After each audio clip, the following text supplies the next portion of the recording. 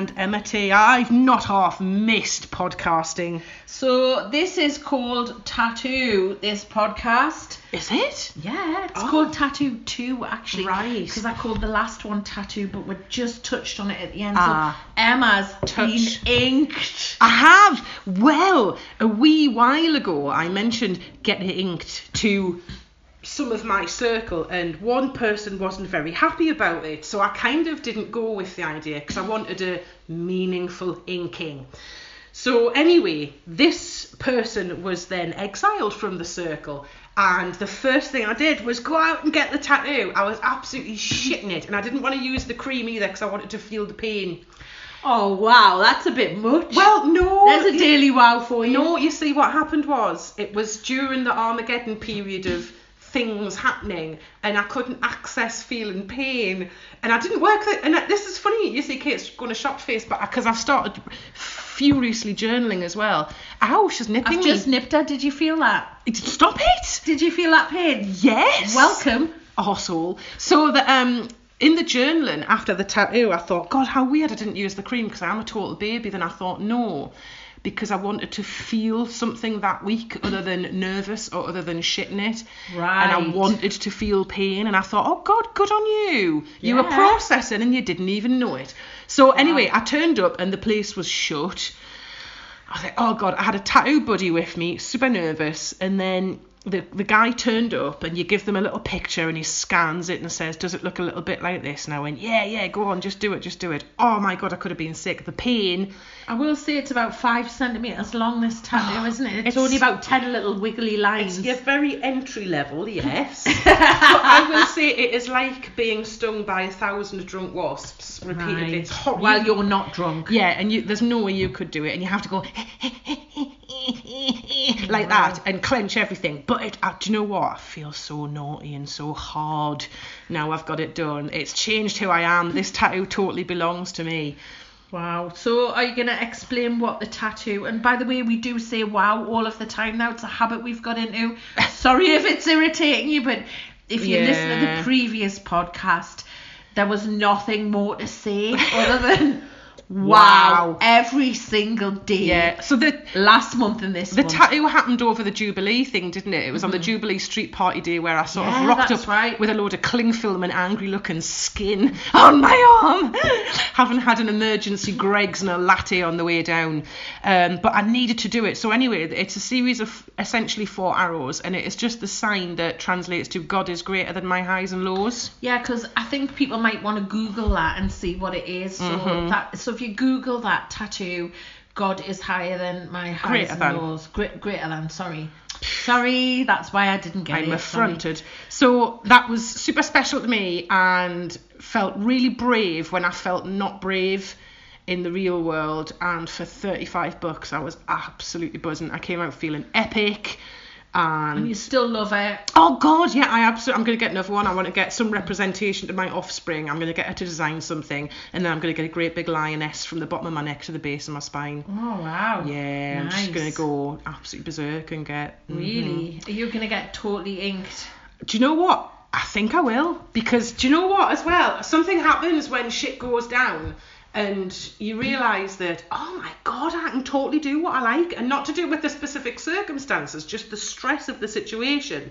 You think to yourself, I've actually been through enough. The usual rules of life, can't do this, got to go to bed by 10, can't, the rules, we've all got different rules that we're putting ourselves. I found myself going, shut up you can do what you like. Did you get outside of the box? Kate, I blew up the box. You burnt that box. I burnt that box down. My very small, safe little box. But yeah, I think you do get like that, and you think, I've suffered enough, I've been through enough, and actually now it's just about being kind and having experiences and doing things maybe that I've always wanted to do. Wow, brilliant. So tattoo was number 1. Have I done anything else weird? Crazy? Not really. There's talk of weirdness. There's talk of a nudist holiday. There's talk of a nudist. I wasn't gonna say that, but now you've said it. Good. Yes. Yeah. There's talk of a nudist holiday, and Well, that's most definitely something that I would never ever do. Oh, go on. Because I'm really, really body shy. I'm trying to still convince working Kate on to that. come on said nudist holiday I'm still as working my on plus that, one. so- But the thing is, though, you know, I've always fancied a bit of nudity, and I tried it in the house that time. And apart from She was in on her own and she had her own little nudist holiday. only for 40 minutes, and I did get some weird looks off the dog. But do you know what? It's surprising. Oh, she wasn't happy. But it's surprising how soon you just think, wow, this feels naughty, a bit different. It's nice. It's liberating. So I'd like to do a proper actual. I think what could be better than a period of time where you discard the shackles of clothing and let your Wabs and Mary out and just be. No, it's not for me, but I'll support you. Right. Okay. I think that is a fantastic. I think it's something we should all experience once. So no regrets on the tat. No regrets on the tat. Feel good now you've had it. Feel like you really own yourself and it's something you've done for you. Yes, absolutely. We've been doing more peopling. We had our little more adventure. people. Yeah, and I was going to say, so the tat thing brought up a discussion in my house of, well, you're all right with Emma getting one, because I've got a teenager who's just had one, and like Emma's is about maybe 4 or 5 centimeters long. My teenager's is forearm. It's massive, and yeah. So I had a big discussion with my teen about regrets, and she obviously had loads of attitude and said, because that's the age she is, well, it's just you don't like tattoos. And I said, it's not. It's just that I don't want you to feel regret. And then when Emma got hers, of course, I got the whole thing, well, you're all right about Emma. And I said, yeah, but Emma's older. Emma knows what she wants. And it's having a bit of a do of things at the minute. And it's small and easily hidden and all the rest of it anyway. So... yeah, it's I don't know. It was a difficult, for a moment, conversation to navigate because I'd kind of given out lots of approval signals to Emma and not when my kid had it. But yeah, so that was a little bit tricky. But it's in context, isn't it? Yes.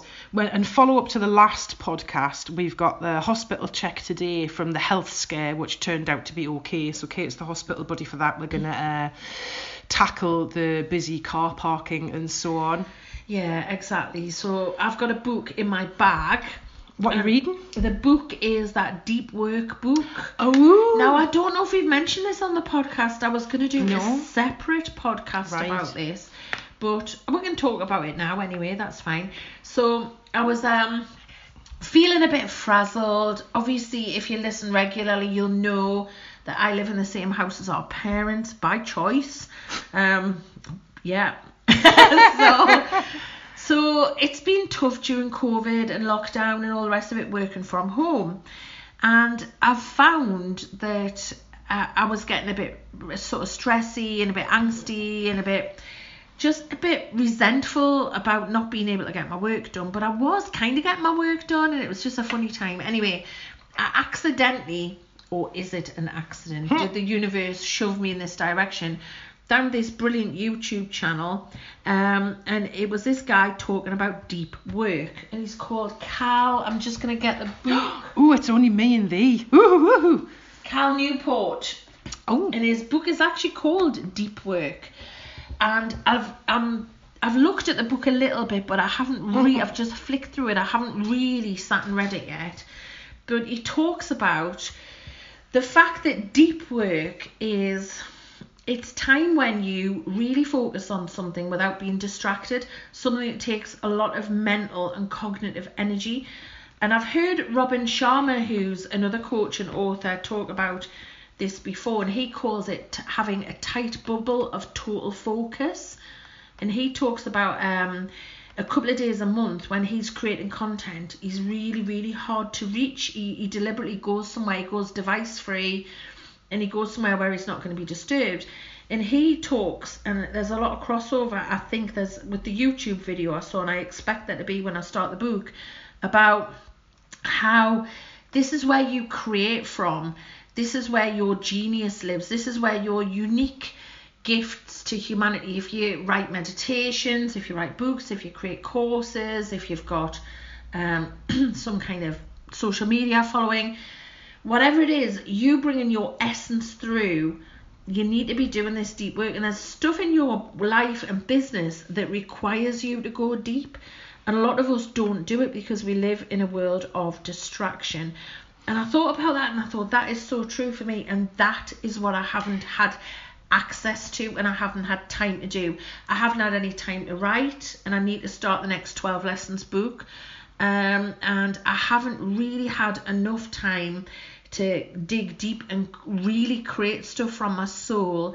And I recognised that although I was working like on quite a shallow level, like doing what I call the bits and shits of life and business, but I rarely had time where I could have like 2 hours to really go deep. So I expressed this to Emma, and what we did was, because we believe in obviously taking responsibility, taking action, if nothing changes, we thought, how can I get that? We came up with me joining the health club again, because I used to go up there and work before COVID. And then we thought, since we're doing the walk fit every single morning, and I'm here at Emma's house doing the walk fit, why don't I bring my stuff, have a shower, and work in her office for 2 hours in the morning every weekday, or as much as we can. And that's the new way that we're going to work. And I have to say, even in just a week and a bit, it's massively changed the way that I feel. And the benefits that I'm getting, I'm way more productive. I get organised the night before usually, unless we've had a wow. And I know what I'm going to do, and I get my bag packed, and I know I'm sorted. But it's also allowed me to make loads more of my free time, my family time, and I haven't got that background feeling of I've got to get my work done, because I know tomorrow I'm going to have 2 or 3 hours really focused time when I can get loads done. Because sometimes at home, and remember, I've got a teenager who's been on study leave doing A-levels. Prior to that, we're in lockdown, everyone was in the house. I've got parents in the house, and it wasn't that I was always being disturbed. What he talks about in this book, Cal Newport, and I found really interesting, it takes 21 minutes to really get into the zone and absolutely focus. And he talks about something called context shifts, and he says, like, say for example, you get a text from your kid, or the doorbell rings, stuff like that is a context shift, and it's as if you've opened many more tabs on a laptop.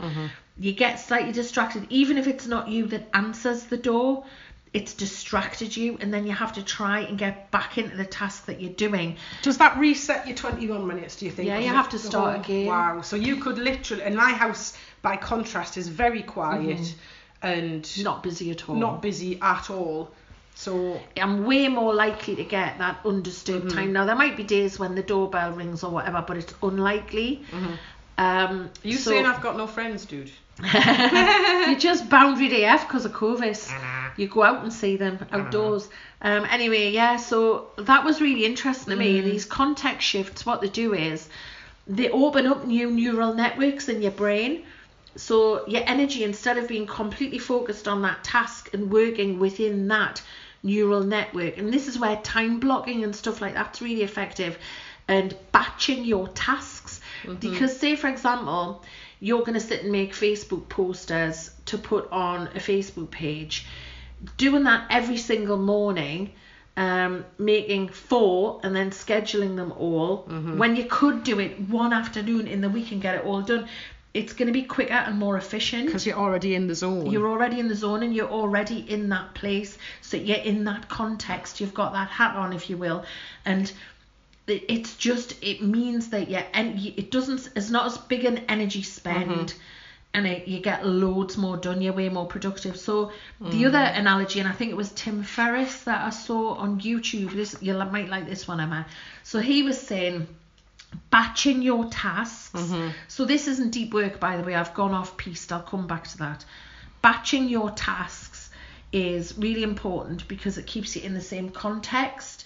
And he said you wouldn't take one pair of socks and put it in the washer every night. You'd wait till you had a load, because the cost of the soap powder, the softener, the electricity, the water, the time of doing a load, then getting it all out, then pegging it all out, it's so much more effective if you do it all at once rather than keep doing little bits all the time. And that's why he recommends batching your tasks. Well, batching and categorising makes sense in loads of different areas. Think of your kitchen. You have all your herbs together, you have all your tins together. And cutlery together, pans, exactly. Even when I'm doing a big declutter, I love to categorise. It's the fastest way to clean and organise. So batching makes total sense to me. Yeah, so that's batching, and you can apply that to work, and I'm definitely going to be applying that more to work. But yeah, so there's a couple of things I've covered there. Time blocking means being organised and doing specific tasks in specific blocks of time, but you can time block your leisure time, free time, family time, cooking, whatever as well. I think you just said specific. Did I? Specific. Oh well, we'll keep that specific. Yeah, that's our thing now. Okay. Trademark. Wow. Kate Spencer. There's a wow for you. Anyway, yes, but the deep work, that's the thing that we kind of latched onto initially. Well, I did, as an idea and a concept. And what he says in there's a quote on the front of the book, and it says, "This is a clear voice in a sea of noise, bringing science and passion in equal measure." And what he talks about is the fact that deep work now, because we live in such a distracted environment, it's very rare. And this is where your brilliance is. This is where you can move the needle on your life, on your business, and on your creation. So I know that when I've got a clear space, I can write. I can remember when I was writing 12 Lessons Later, if I had a day where I could actually write without distraction, I can write 8,000 words a day quite easily, because it just flows when I'm in that zone, when I'm not distracted. It would be really cool to write up at that place we were at. Yeah, Dilston. So when you think about it, right, there's about 100,000 words in a novel. Right. So if you could get that up to 10,000 words a day, that would take you 10 days to write a novel. Well, 10 weeks if you did one day a week. Oh, I have to write every day once I start, really. Or I just lose the plot. What are we going to do if you're writing for 10 hours consecutively for 10 days? How are you going to catch the daily wow? I know, right? I'll have to dictate it while we're doing Walk Fit.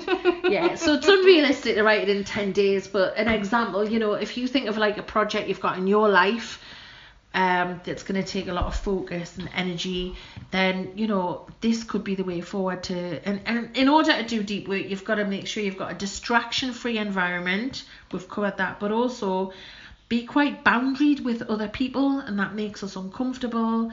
But be quite boundaried. And as well, when you're new to it, what I did glean from the YouTube video is to not expect to be able to do massive amounts at a time. Doing a couple of hours in a session is enough. Build up, because you wouldn't be able to run a marathon straight off. You'd have to train for it. And if you've lived in a very distracted way, which we all do because that is life, then it's difficult sometimes to really focus. And I feel sorry for teenagers now, because it's hard for them to focus on stuff like schoolwork, especially the teenagers who didn't take to homeschooling when we had COVID and lockdown and stuff, because they're very distracted. Phones are pinging, stuff's on Netflix, they've got stuff on in the background. To be able to really disconnect and go deep, you probably will have established habits where you want to check your phone, where you want to fidget about, where you want to look out the window, where you want to look at your email. It's about training yourself to know the value of this work and bring yourself back to it. Because every time you do that, you create a context shift. So you come out of the zone that you need to be in.